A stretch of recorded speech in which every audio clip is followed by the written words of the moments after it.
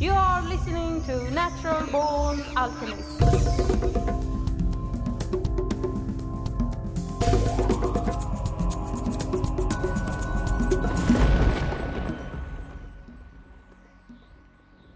Welcome to episode number 44 of the Natural Born Alchemist podcast. My name is Alex and I'll be your host.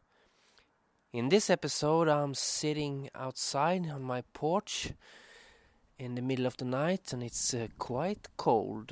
Winter has arrived.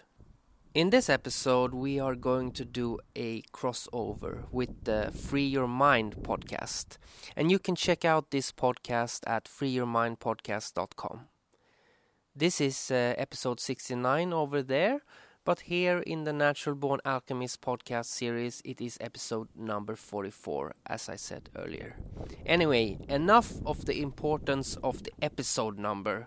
Let's instead listen to my chat with Bill, who is the host of the Free Your Mind podcast.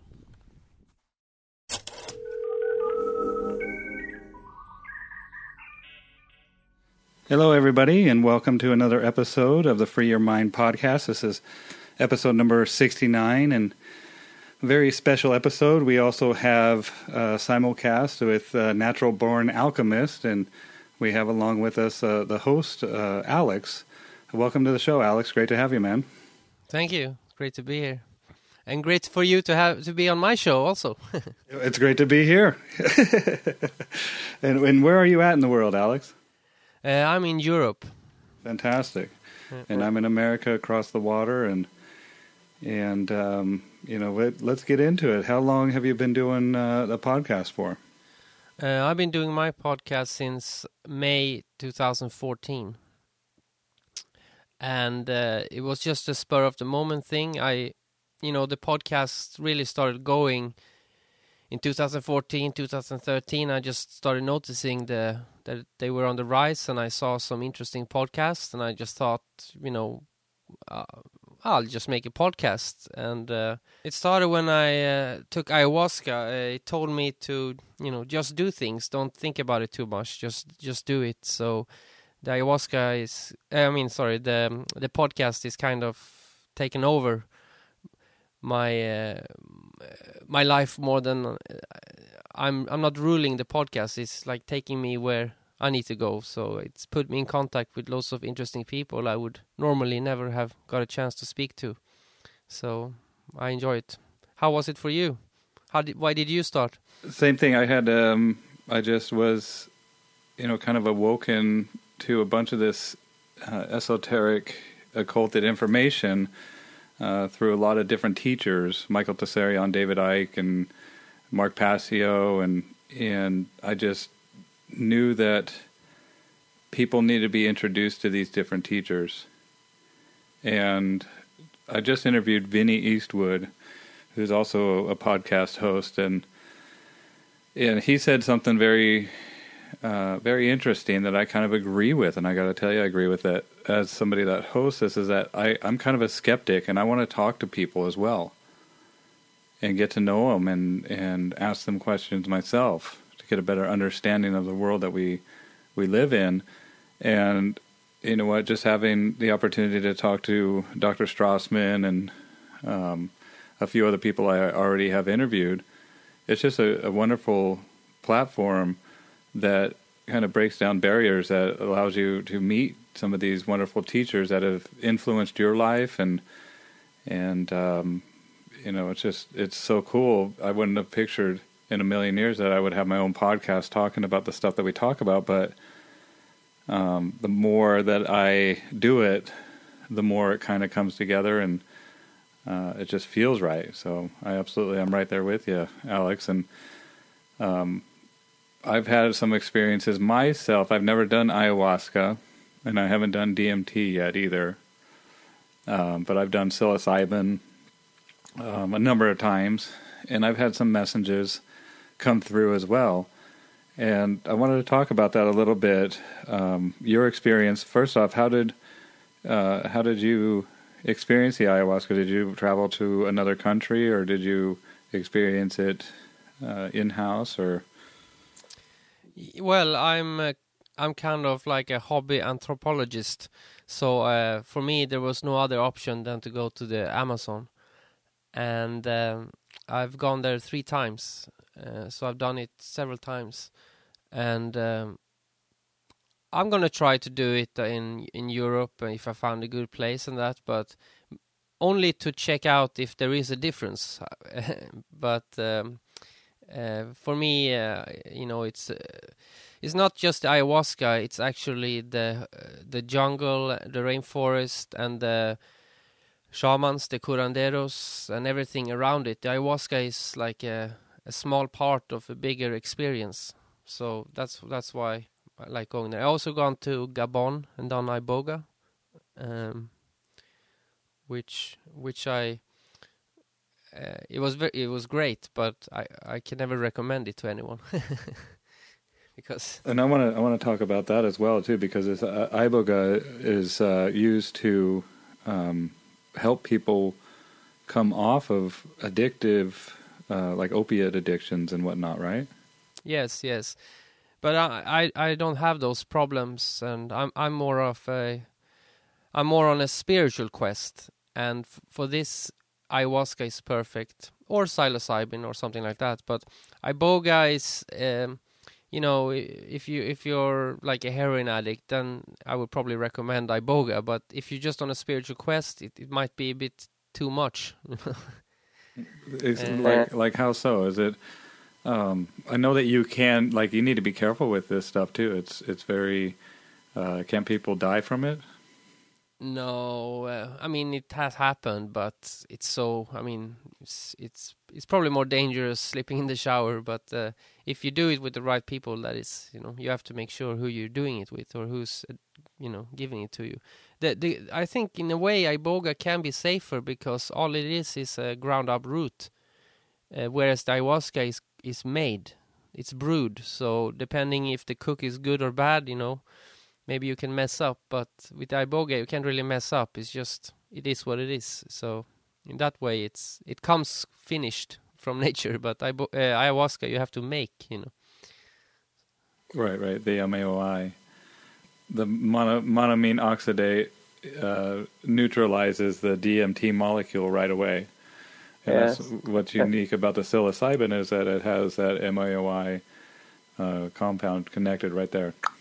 And so basically when you eat it's neutralized by the liver, and it doesn't have the effect. But if you have this MAOI, the inhibitor, then it lasts for 5 to 8 hours? Yeah, it can. Yeah, I would say 6. For me, it's always been around 6. But I always go to sleep right after it's all finished. So maybe it would last longer if I'd stayed awake. But I mean, it goes down around 6 hours, but you might still feel it for a couple more hours. But it's quite weak.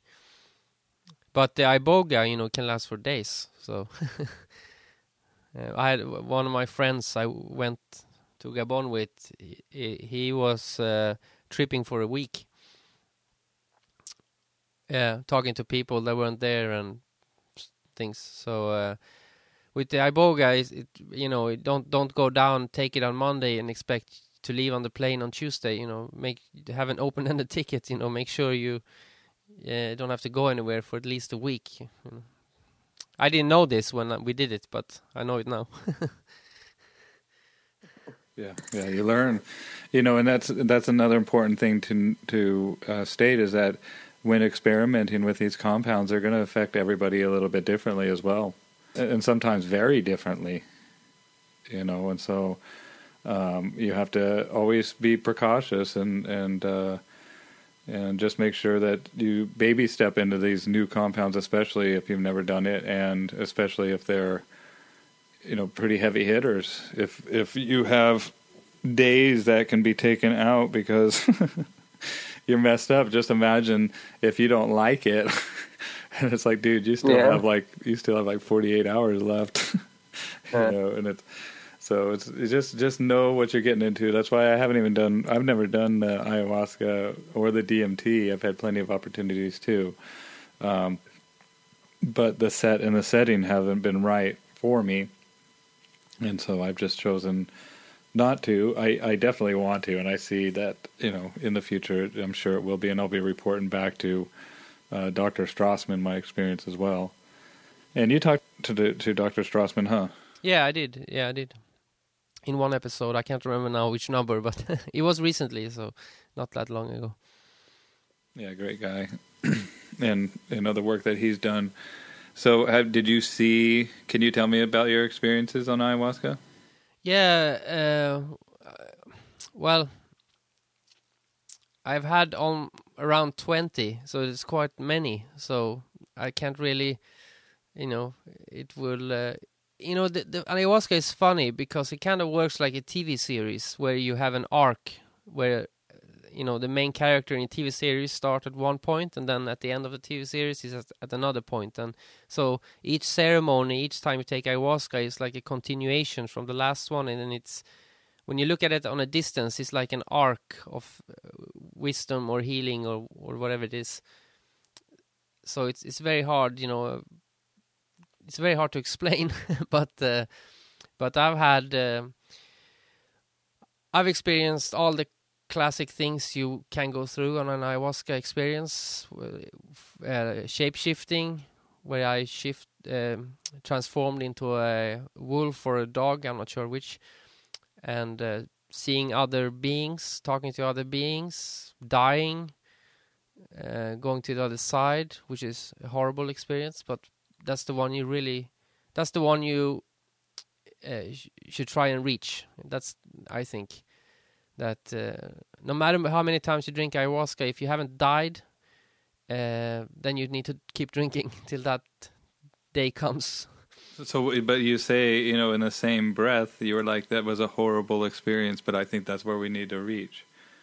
Can you expand on that a little bit? Yeah, it's to die is horrible, like it's scary, and it's you thrown into the abyss basically, and I honestly believed I was dead, and it's horrible when it's happening, but then when the next day, or when you come back out, or when you realize you're alive again, and that you get a new appreciation for life. It's kind of like people who've been in a car accident and survived. Usually they change their life, or it's a very good thing for anybody to have a near-death experience. The good thing with ayahuasca is it's completely safe near-death experience. You don't have to be in an accident, Right. It's like practice. It's interesting that you say that, but it's, I've heard a saying from Richard Grove that said, when you're supposed to be dead, every day is a gift. Yeah. And so that's kind of like, that kind of speaks to that, you kind of take a different look at your life, and you're much more thankful for it. So yeah, continue on if you don't mind. Yeah. I was a hardcore atheist before I drank ayahuasca, and I'm not an atheist anymore. So I'm an atheist reformed. But I was never fully 100% an atheist. I was always like searching and wondering, but I did, and I realized just recently that the reason I was an atheist was, and the reason I understand why Richard Dawkins and those kind of atheist preachers are wrong, is because the God they are atheist against is not really the God that's the God, They always, it's like... they're against the model, the organized version model of God. Yeah, I mean, the God that the mainstream God, or that normal... Sits up on the cloud and looking over at you and telling people, not the life spirit that incarnates every living creature, right? Yeah.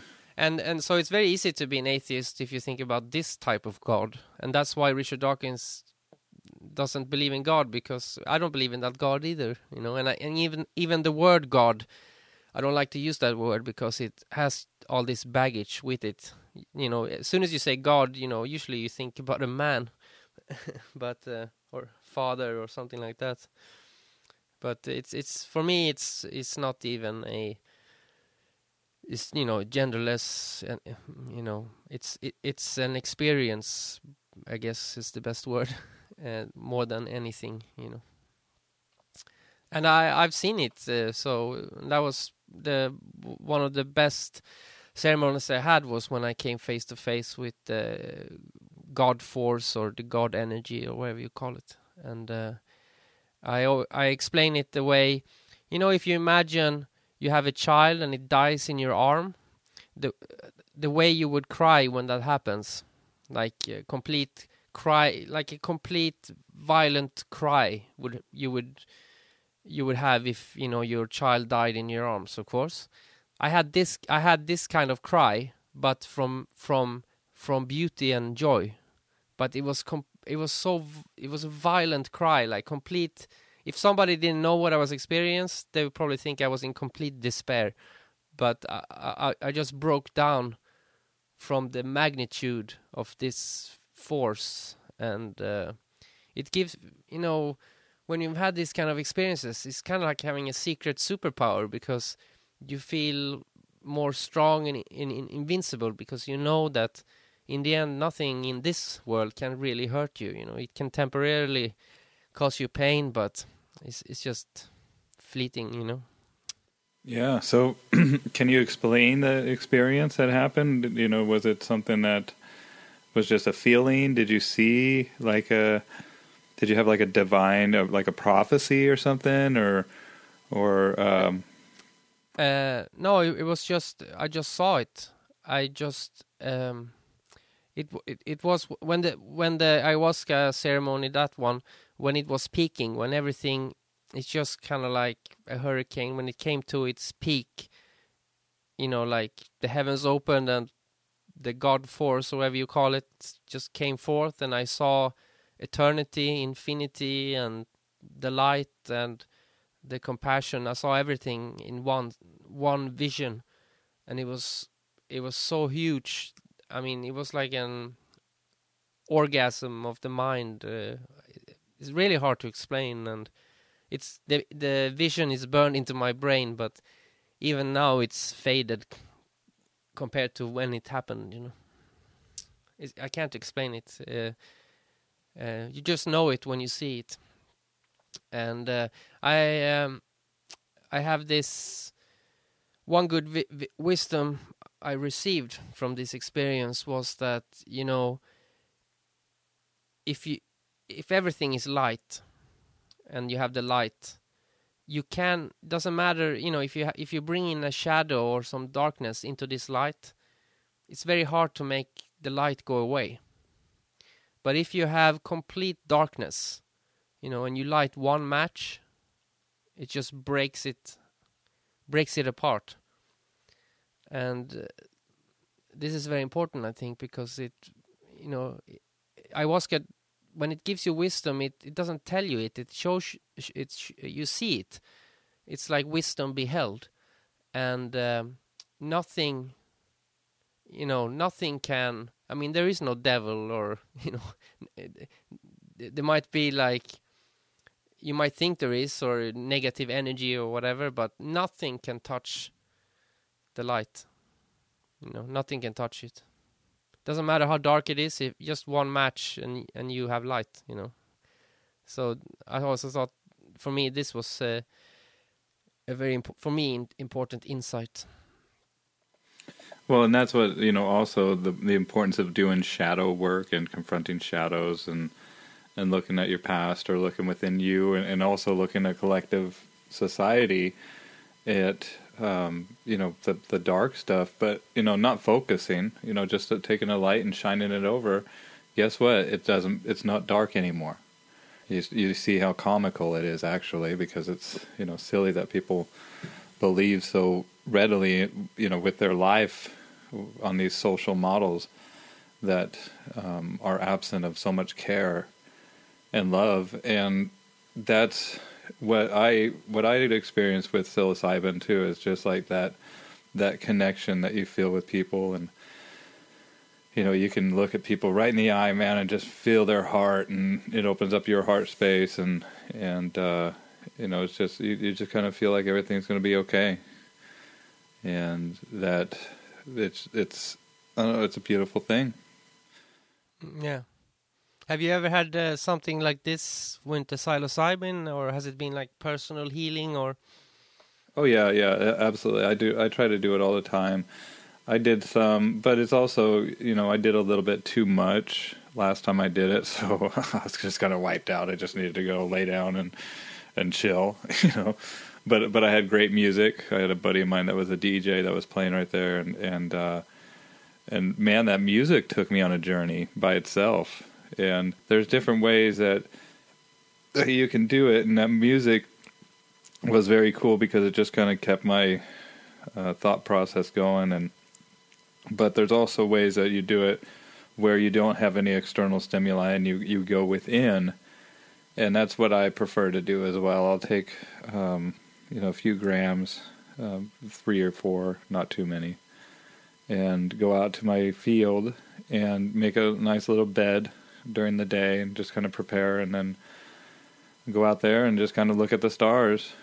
And the crazy thing is, man, is that the stars, it's amazing. The stars like interact with you when you're on psilocybin or psychedelics. Sometimes it seems, it breaks down this veil where you can kind of see that fabric of existence, I guess, that holofractal fabric, and it's very interesting, and that's where I get these intuitive feelings and nudges. And my favorite, but it's very hard too, but it's also my very favorite, these messages that come that kind of give you introspective thoughts about your own behavior. Does that make sense? That how you've treated other people and how you've handled certain situations, and you realize, or I have realized, what a fucking asshole I've been, or how afraid I've been, and it breaks my heart sometimes because, all this out of love, the action that was initially taken out of love ended up being twisted so far around because of a fear response. And I would have never been aware of that if I didn't take these compounds, I don't believe. And that's when you got a chance to look and say, one of the most important statements that we can make as human beings, and that's, I was wrong. Or you can continue on if you're confident with your behavior. But and I remember one time I saw this guy beating up a girl. I was training somebody's dog at a public park, and this guy was beating up a girl, and I don't like that.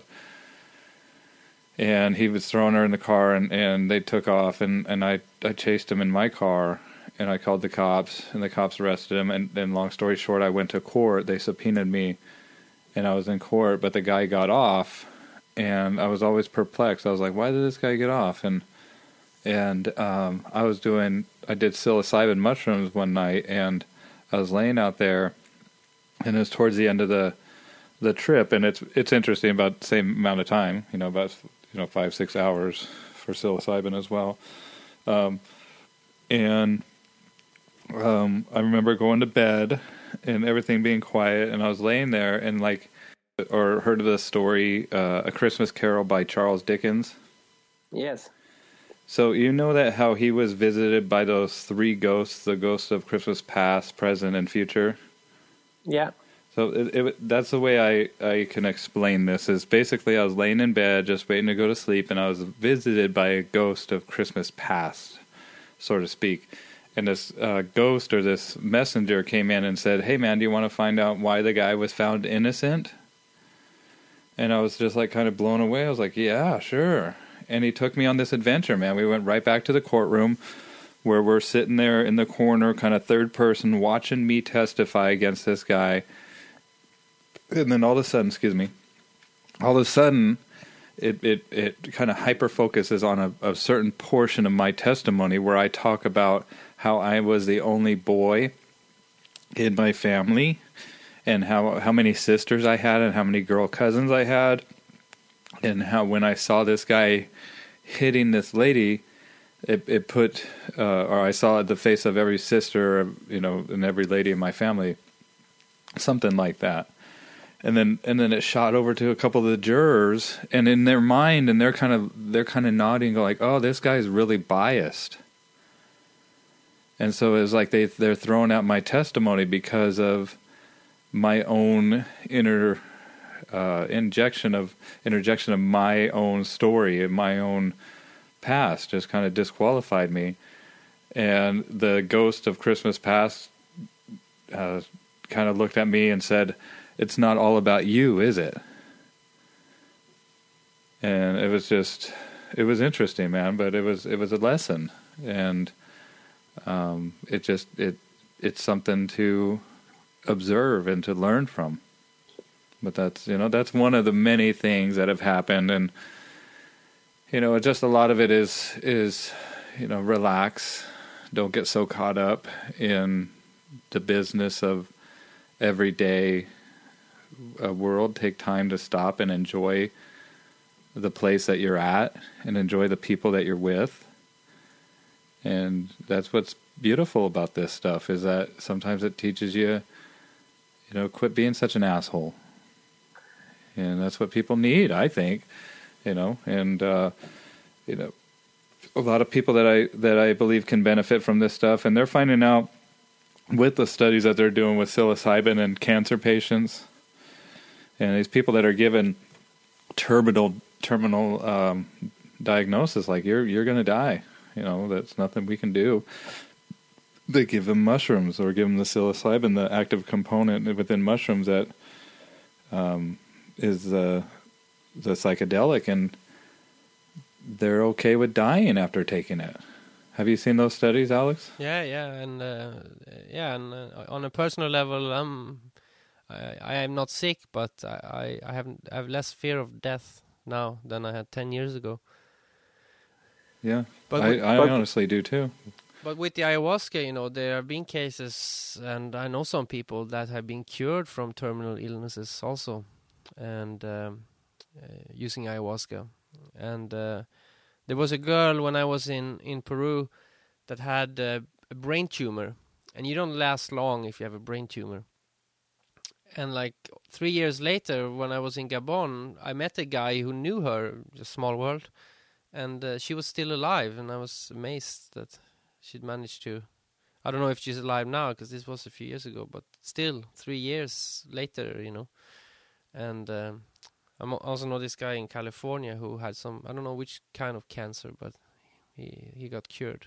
Because the ayahuasca works like, it's also like a healing agent, where it like, I don't know how it works, but you can kind of like do, surgery on yourself and just get rid of the, whatever it is, the illness, because cancer is a parasite. Like it, that's what it is. So if you just can get the parasite out, you can heal yourself. Well, and we are a magnificent spiritual being, and just like we see the accumulation of our everyday life in the physical world all around us, with like dirty dishes, and we have systems like sewers and stuff that take this refuse or this trash that is accumulating away, and so we have a nice clean space. Well, that's the same thing on the back end, is that a lot of times, especially when we have trauma, we'll have a lot of things accumulating that we don't see, that are stress or fear on the back end, and eventually those will start leading to physical manifestations like tumors, cancer. And when you can have a helper that allows you to look at this in a way that is constructive and clears away that block, it makes total sense to me, why these cancers or these ailments would clear away with it. Of course, it's not like if you have a cancer and you go to Peru and take ayahuasca, you're going to be cured. You have to put the work into it. I mean, you can't just drink it and expecting to be cured. You have to, work with it and like want to be cured, and it's not it's not a magic pill or anything like that. But you know, if I ever have cancer, I'm going to Peru. You know. Yeah, absolutely. And especially, you know, I would love to do it, and I've been with Dennis McKenna, and I'm thinking about going down with him. He has a trip that he plans, I think, twice a year, one in February, one in August, down there. And you know, but there's also up here, there's some churches that will allow you to do the ayahuasca in Seattle, and so I was looking into that as well, because I would like to do it locally. But you were saying the forest and the shaman, and that is another aspect of it that is just as important, huh? Yeah, I mean, it's also an economic thing. So if because it is more expensive to go, you know, you have the plane ticket and finding a place, and you know, it costs more money than to do it locally. So if economically it's difficult, then I would say do it locally, because it's better to do it locally than to not do it at all. But you know, I've never done it locally. I've only done it in the Amazon, so I can't judge that. You know, that's why I want to do it locally now, because I want to compare the experience. You know, but I do think that the curandero, you know, the shaman, plays a very important role, because they sing to you personally while you're doing it. They sing, huh? They Yeah, they sit in front of you and they sing straight into your face. And this is the ayahuasca without that is, you know, it's only half the story, I think. So that's the main reason I would go to the Amazon to do it, is to have this shaman. But sometimes, you know, locally people have like shamans who sing these songs. They call Icaros. You know, the cool thing in the Amazon is that the person singing you these songs, the shaman, is usually like, sometimes there can be like 5th generation healer, you know. So it's in their blood, which is different than some white guy who learn some songs off the internet and sings to you, you know. But you know, some of the gringos that do it are good. I've heard some, but it depends on what your tastes are, you know. I always try to go to the source, but definitely if it's difficult to travel that far, then I would say, well, you can probably have a very, very good experience locally, you know. Yeah, you can order this stuff off the internet. I know that. Yeah, just don't do it alone. Don't do it alone. Like, don't do the ayahuasca alone. No, I would not recommend that. There should be a person that you trust with your life. Not that something will happen, but when you are in the experience, it's very good to know that somebody is there that's not that sober, and that you trust that person. You know, so don't do it with a stranger or something like that. Like somebody you trust, you know, like a wife or something like that. Somebody that's not going to be, you know, wearing a Halloween mask and hiding behind in the closet. Yeah, exactly. And you know, they shouldn't even. And also, I think that person should not give advice or anything like that, because it might be very bad advice in the state you are in. So they should just be there, like, you know, as a comfort that they are there, you know, in case you have a very difficult journey. But or if you start doing stupid shit like climbing on the dresser, or, the small risk. I mean, most people can't even stand up. You can't. It's very hard to walk. And I've seen some people who can run around, but most people I've done ayahuasca with, and and like myself, I can't even walk, you know. It's like being extremely drunk, but your mind is clear. It's just your body is drunk, you know, like wobbly. It's because like you're walking in two realities at the same time, so it can be very disorienting. You know, where's the floor? You know. Wow. Yeah, I mean, that's amazing. Now, what other things have you experienced, and besides the ayahuasca? Is that basically it? Is that what your preference is? Is that Yeah, I see ayahuasca as my plant teacher. I think that's my thing. I've done psilocybin on occasion, but my psilocybin experiences are mainly reruns of my ayahuasca experiences. So because it's much weaker and it just makes me reminisce about what I've already experienced. So it's very good because, like, you know, when you do like 7 ayahuasca ceremonies and you come back to reality, come back to Europe, 6 months later, you might lose, you know, you forget, or you like might lose your way a bit. And then it's good to do some psilocybin and just reconnect and remember what you're supposed to do. And so I use it more like that, like a boost. And yeah. I wonder if people would benefit from like having a journal or videotaping their experience, or having like a camera set up right afterwards that you can sit and talk to yourself, your future self, from your fresh out of the psychedelic world self. Yeah, I recommend. I write. The first thing I do when I wake up the next day is I write everything down. So I think that is very important. You know, the way that the universe works, and the way that, you know, this is a synchronistic universe, and how it curls in on each other. I wouldn't be surprised if you get from your very first trip, you get messages not only in the near future, but also like in the very distant future. And so something that it should be recorded so you can look back through periodically. And I think you'll freak out because, you know, a lot of this stuff, you'll go back to the very first one and it will reference stuff that you're dealing with at that present time. Does that make sense? Yeah. I think I've had some of those visions, but that future is not arrived yet, but we'll see. But I definitely seen the past. I mean, the far distant past many times, past lives, and 10,000 years ago, and those kind of things. But I can't prove those, But the future you could prove. Right. And even, when something happens that you've seen before, I think that's kind of that's like a confirmation.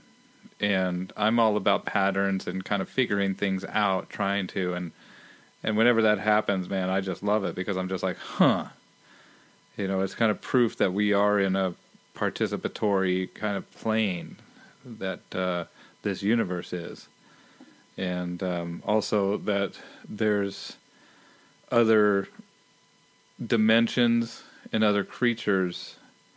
Have you ever had that, like, interaction with other creatures from other dimensions, like that watch over you? Oh yeah, a lot. It's I have a story that's a good example is that I used to self-medicate with cannabis for many years, and because it made me feel normal, and with the ayahuasca, it kind of healed me from this. So I didn't really need I didn't need cannabis anymore because I feel fine now. And but it's a habit, and you like, it would be nice to have a joint, like that. So, but I knew that it wasn't for me anymore. I was on a different path, and I knew I was gonna go back to Peru at a certain date, and it was like a couple of weeks before I was going to Peru, and I had got hold of some weed, and I smoked a joint, and suddenly what I would call Mother Ayahuasca, because I never have visionary experiences on cannabis, and I used to be able to smoke quite a lot and feel fine. But after the ayahuasca, I can't, just one puff and I'm wasted. I don't know. It's just made me allergic to it. But so when I smoked this joint, suddenly in the sky, I just saw Mother Ayahuasca, whatever, the ayahuasca spirit, just come through the clouds and look at me, waving her finger, like I told you not to do that, and I'll see you soon. and I got really scared, and I just stopped smoking. And because ayahuasca works in this way that if you do some ceremonies and you are told advice, or like they show you don't do this, do this, like insight, and you don't follow through, and you next time you go back and you drink more ayahuasca, it's gonna like punish you. Interesting. So it's kind of like it. That's why it's like a teacher. If you don't do your homework, you're gonna get like punished. Do you know who Graham Hancock is? Yeah. He had a similar experience with cannabis, and it was just kind of saying, "Hey, look, you're overdoing it with this cannabis." And he actually had an experience where his girlfriend had a bad trip, and it worked. Like the ayahuasca worked through his girlfriend. So after the trip, the girlfriend went over to him and said, "Hey, look, you need to quit the cannabis." And so it got like kind of that team member to go, but she also experienced something very horrible, kind of as a punishment, and that was interesting. I found very interesting. And also the cannabis thing. I'm a huge fan of cannabis. Oh, don't get me wrong. I'm not against cannabis. It's a very good healing plant and everything, but it's just, for me, there's a different path. So it's not for me anymore. So it's a personal thing, but I'm all for it for other people, just not for me. If I did it, if it would have the same message for me with the cannabis, because I do it, 24/7, a lot. I mean, not 24/7, but a lot. I smoke a ton, and I can. We do the dab where you do the concentrated cannabis up here, and I mean it's legal in this state, so I'm interested to see what Mother Ayahuasca has to say, because you're the second person besides Graham Hancock that had that experience just regarding the cannabis. And who knows? I mean, it makes me even more intrigued and more interested in doing it. Because the ayahuasca makes you stoned all the time, so like it changes your perspective, or for me anyway. So I don't need it. Before, after a hard day's work, I needed a joint just to like get back to my normal self, after being in the rat race. But now I get back to that. I never leave that place. I'm like that at work, not on the outside, but on the inside, so it's kind of like I said before, it's like having a superpower that nobody knows about. But, speaking about this stuff, like having a superpower or speaking to God, and this, like for somebody who has never tried ayahuasca or anything like this, I am aware it might sound like you're a lunatic.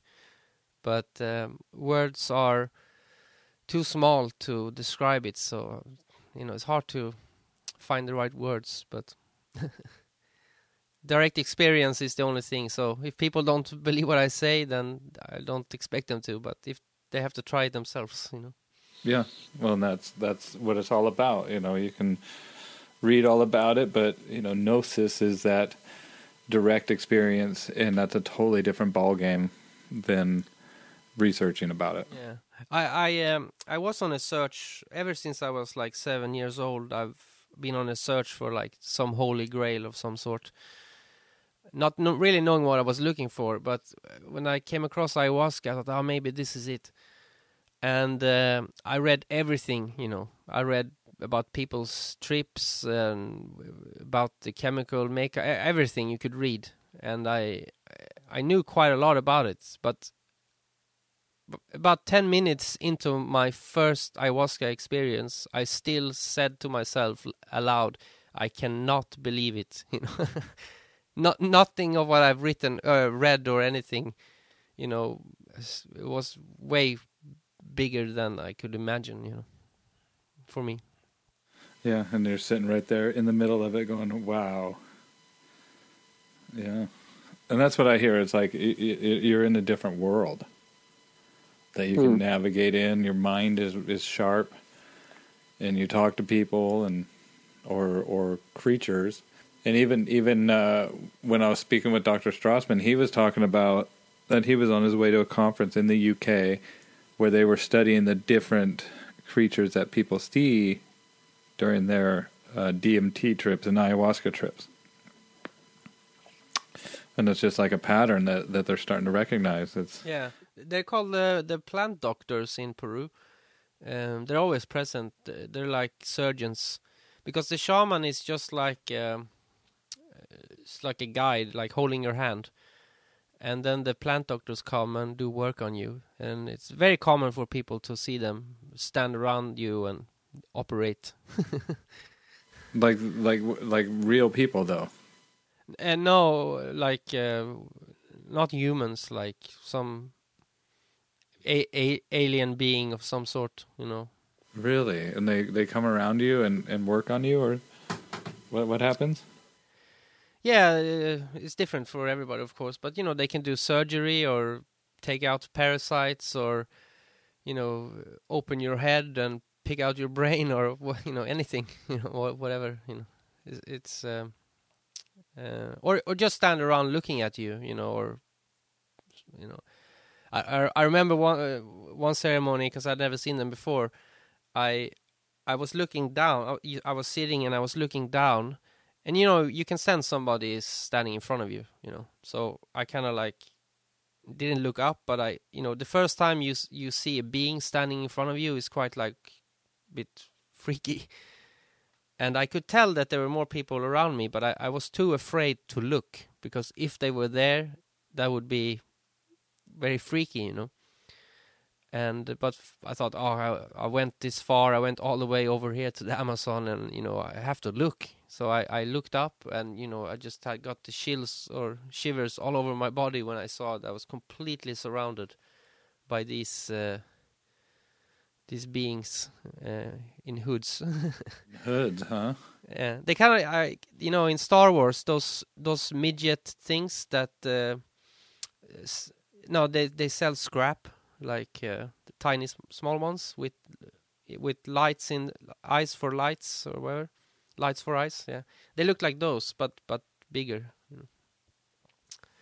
Wow. And they're just standing around you. Yeah. And you're like, what the fuck? What are you doing? They were just checking me out, you know. And you know, the freaky thing with ayahuasca is if you look, and in the distance you see some creature moving forward towards you, and you look away, and then you look back, it's even closer. Oh man! So it's like it's moving through real physical space, because a hallucination, I mean, would not do that. It wouldn't, like, you know what I mean? So I think that's very interesting. And I have, you know, when I drink ayahuasca, it takes about an hour before the shaman starts singing. And for me, this is the worst part of the whole ceremony, waiting for them to start singing. Because when they sing, they ground you, and you can, like you said, when you were listening to the music, it kind of like helps you navigate. So this first hour is like being in a washing machine. It's just crazy, and it's horrible, you know. And you puke, and I mean, I don't. It's very hard to go through that first hour, and it feels like an eternity. And I often sit with my eyes closed. But one night I decided that I'm gonna sit with my eyes open, looking away from the circle, looking out into the rainforest, and just like pretend I haven't taken anything, just look, you know. And it worked for quite some time, but then finally this other world broke through. It didn't matter that my eyes were open, you know, because, you know, on psilocybin, when I have my eyes closed, I can see all these visions, but then when I open them, they kind of vanish. Well, it's not like that. Sometimes it can be, but, you know, many times your eyes are open, but you don't see, you know, where you are. You're somewhere else, you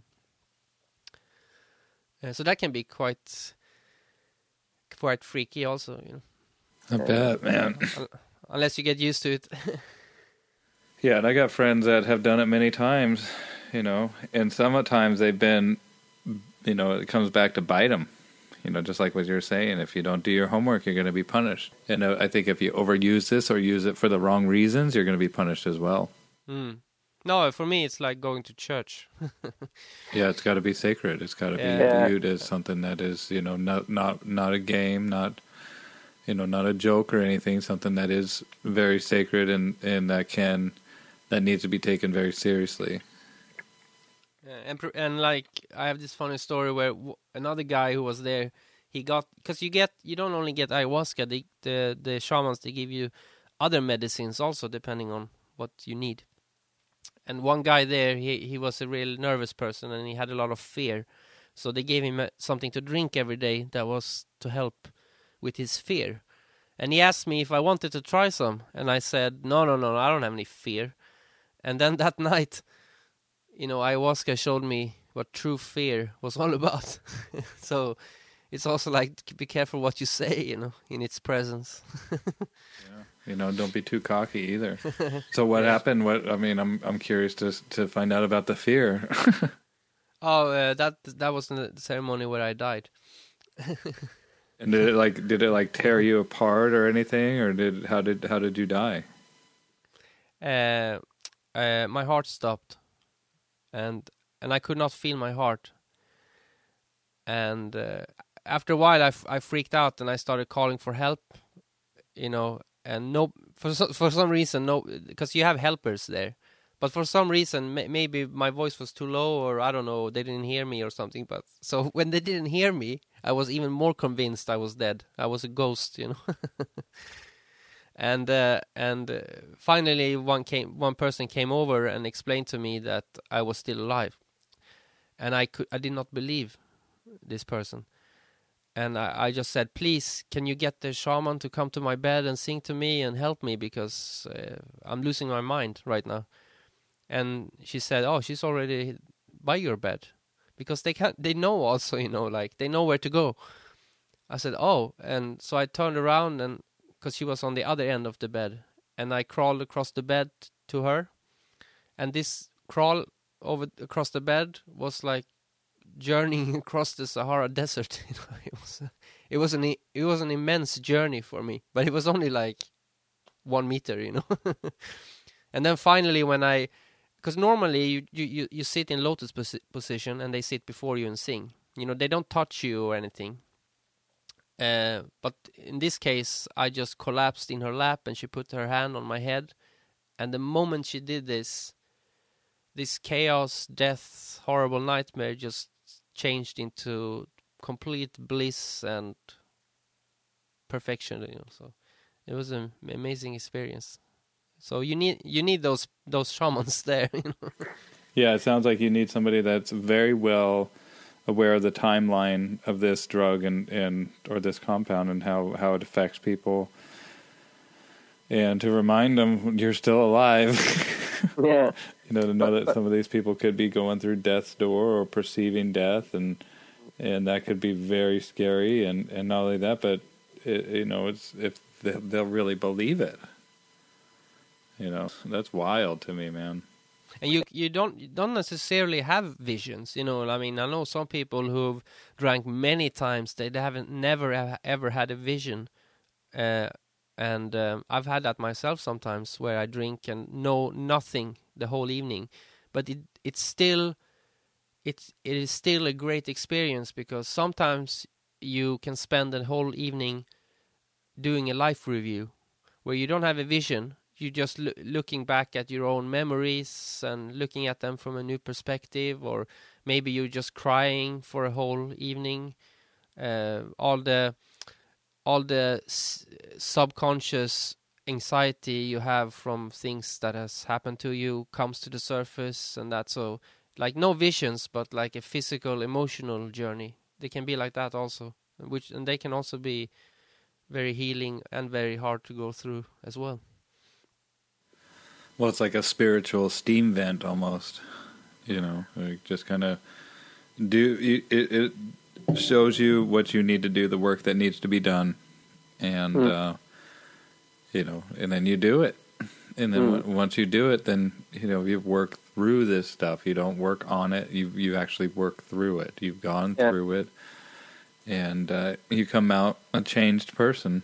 So, and not only that, but just like I reflected back and told you about my experience, and you told me about your experience, these experiences, sometimes they'll fade. The sharpness of the memory won't stick with us, but the overall experience does for the rest of your life.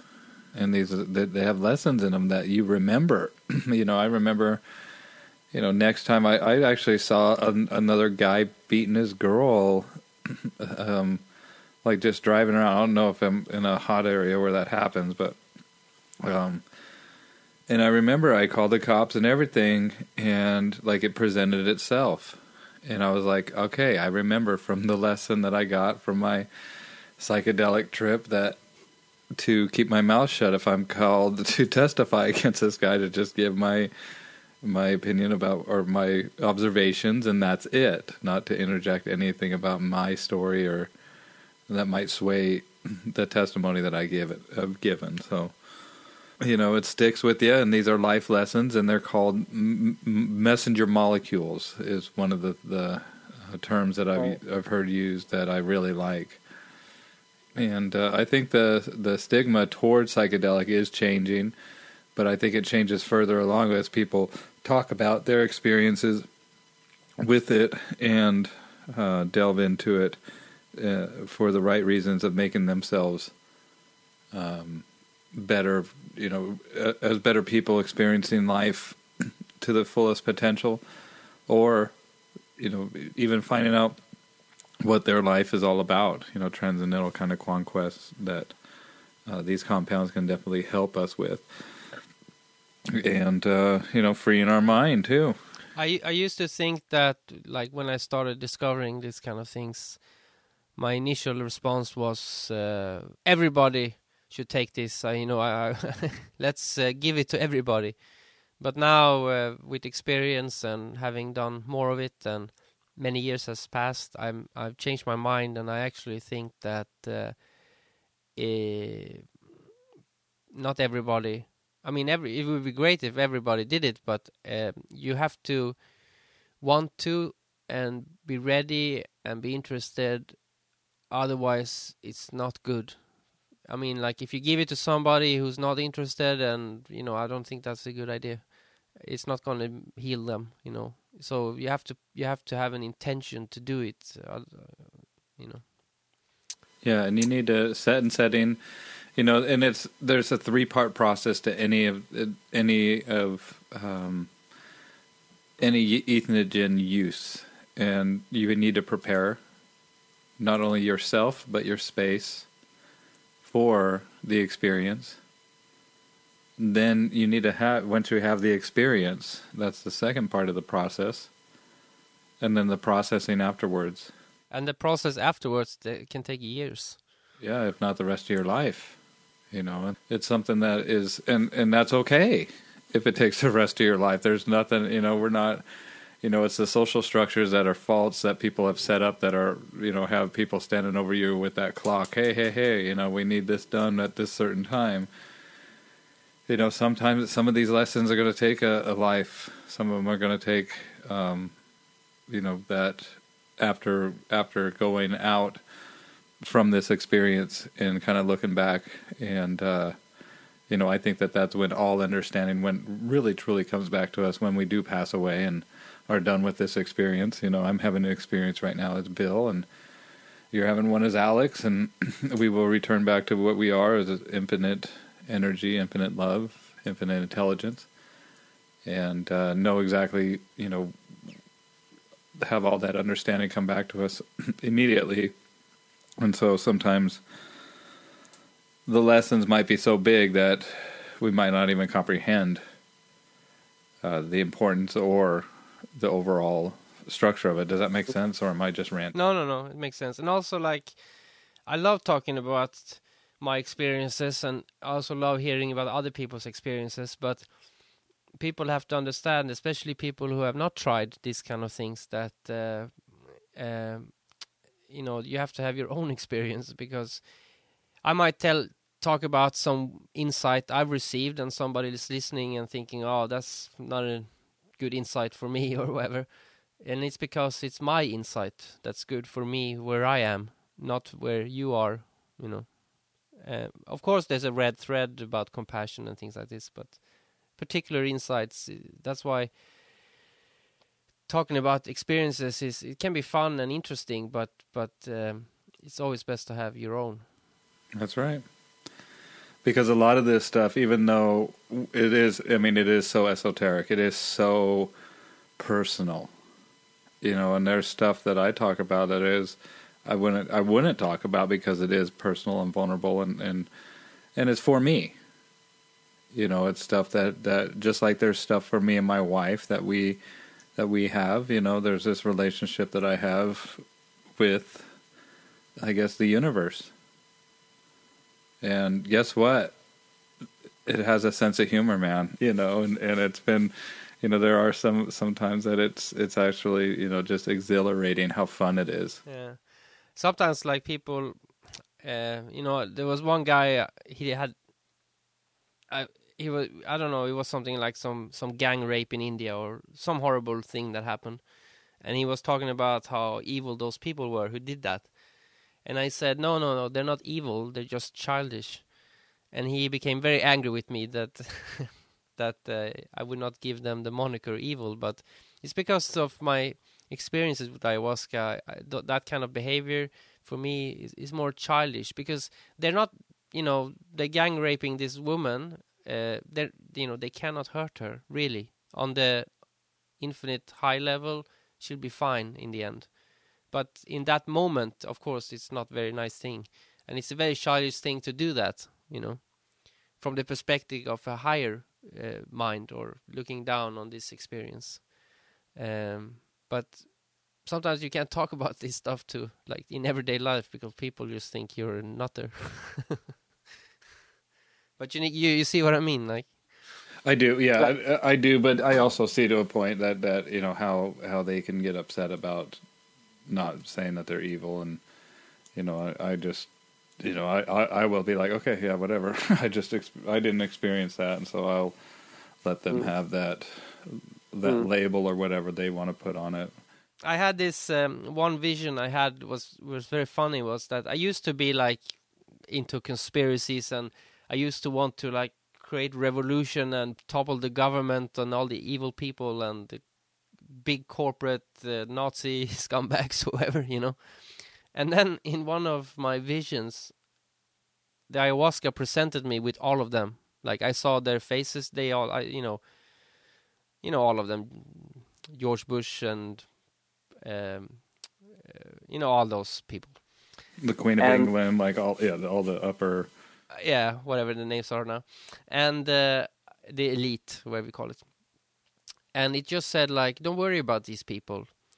On the infinite, eternal realm of the real universe, these people are just babies.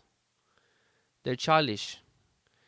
And they are, you know, they might seem like they're in power, but really it's just an illusion. And when they die, they're going to realize that they are very young spirits, like babies. And they'll realize their mistake, and hopefully the next time around they'll do better. So it changed my outlook on it, and I stopped hating or thinking they're evil. Like, I just mean like, oh, what a childish thing to do. Or you know, like when you see a child do something stupid, you're like, oh, you know, grow up. You know. Like war, for instance, you know, it's a very childish thing to have. Very non-thought, non-compassion, you know, and that's why there's no way I could do it. There's no way I could be an order follower and just go kill somebody because somebody else told me to, you know, and that's the ridiculousness of. And that's what a lot of these psychedelics show you, how ridiculous that is, you know. And you'll laugh out loud, belly laugh at it. You know, you're like, man, I can't believe people do this. And they have clips where they gave like regiments in America LSD back in the 60s. They were experimenting with it. And all these guys, they took all their weapons and like threw them down on the ground and went and decided to climb trees and like laughing at their superior officers. And, you know, and then they're like, okay, we are not using this stuff. And that's exactly what happens, man, is that you just want to love on each other and laugh and listen to music. And, you know, it's not what the general public has been sold. And I look forward to the ever-changing social stigma and the acceptance of more and more psychedelics and in more and more therapies that can help people on so many different levels. And I also have had a lot of experience and insight about this thing called forgiveness and letting go. I think letting go is a better word than forgiveness, because like if somebody does something extremely horrible to you, you know, forgiveness is the wrong thing, but letting go is very good, because you don't, you know, you just let go, you know, no revenge or anything like this, you know, just like let it go and, you know, be at peace, whatever happens. But it is a form of compassion to even your enemies. And I once I had a vision where I saw my whole life and everything that's happened to me, and I saw an alternative version where I went around forgiving every time something happened, and I could see what would have happened instead of what I did, which was in the past I've employed revenge or hate or spite or anger. But I saw that if you employ letting go or forgiveness, it empowers you, because when you are using hate, revenge, or all those things, you're really like just hurting yourself, you know. It's like you're you know, they are stealing your positive energy, making it negative. It's much better to just let go and be at peace, you know. And almost, you know, a bully or a murderer or a rapist is a victim, and you know, it can be hard for some people to hear it, but I think if things like this were treated with compassion and love, those kind of things would decrease. You know? There would be less of it, because, you know, when you're a baby, when you're born, I mean, most people don't think they're gonna grow up killing, raping, and doing all these kind of things. You know, it's something that happens to them, that, you know, the world creates them in a way, you know. Well, and it's also, you know, we need to look at society as a whole, as, you know, but we also need to have people understand and take responsibility for their actions. And, you know, and if you do, you know, hurt other people, that absolutely, that is something that you need to be held accountable for. You know, it's just, I'm assuming you're not saying that. It's more of taking a different stance on how you view these people, as far as, you know, their actions are kind of a product of a broken society. And it's just, you know, that's the underlying causality of this isn't to introduce more, or isn't to inject more fear and more control. The solution would be to have love and humor and compassion to balance this out. Yeah. Didn't they do, I think I read that they did some study. There was a violent prison, and there was always like killings and beatings, and they introduced transcendental meditation to the prisoners, and the violence in that prison just decreased immensely. You know, it just plummeted. So bad things people do is misdirected energy. You know, you have to redirect the energy to positive. Yep, they have a transcendental meditation in prison from behind bars, and it's for combating recidivism, which is that reoccurring, and you know, it's how to transmute that energy. Well, awesome, man. I think we're we're at the end of our episode here, Alex. You know, for me, if you're listening to this and you found me on Alex's website, my website is freeyourmindpodcast.com. And my name is Bill, and you can get a hold of me at freeyourmindpodcast@gmail.com. And it's great talking to you, Alex. I look forward to having you on again, man. Yeah, cool. And for people who are on your podcast, you can find me at naturalbornalchemist.com. Well, there we go. Another episode of Free Your Mind Podcast, number 69. We love you, and we'll speak soon. All right, bye-bye. Towards the end of this talk, I made some statements about a girl that gets gang raped and that she does not really get hurt, and that the people who would do such a thing are not evil but childish. I just want to be clear that I am fully aware that anyone that is gang raped is going through a horrible experience, and that the people who commit such acts are not nice people. My statement was concerning the mindset you enter in the afterlife, when this life is over and you are looking back. Then you might realize that nothing could really hurt you because you are an eternal being. And the people who did hurt you physically down on earth, well, they were just being childish, because if they knew their own immortality and their own higher self, they would realize their behavior was very childish. So I hope I cleared that up.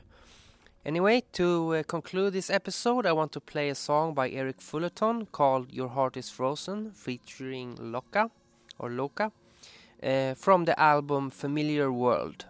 You can find more of Eric's music at ericfullerton.bandcamp.com. And I will post more links to his music as well as links to the Free Your Mind podcast in the program notes on naturalbornalchemist.com. Freedom is in the mind.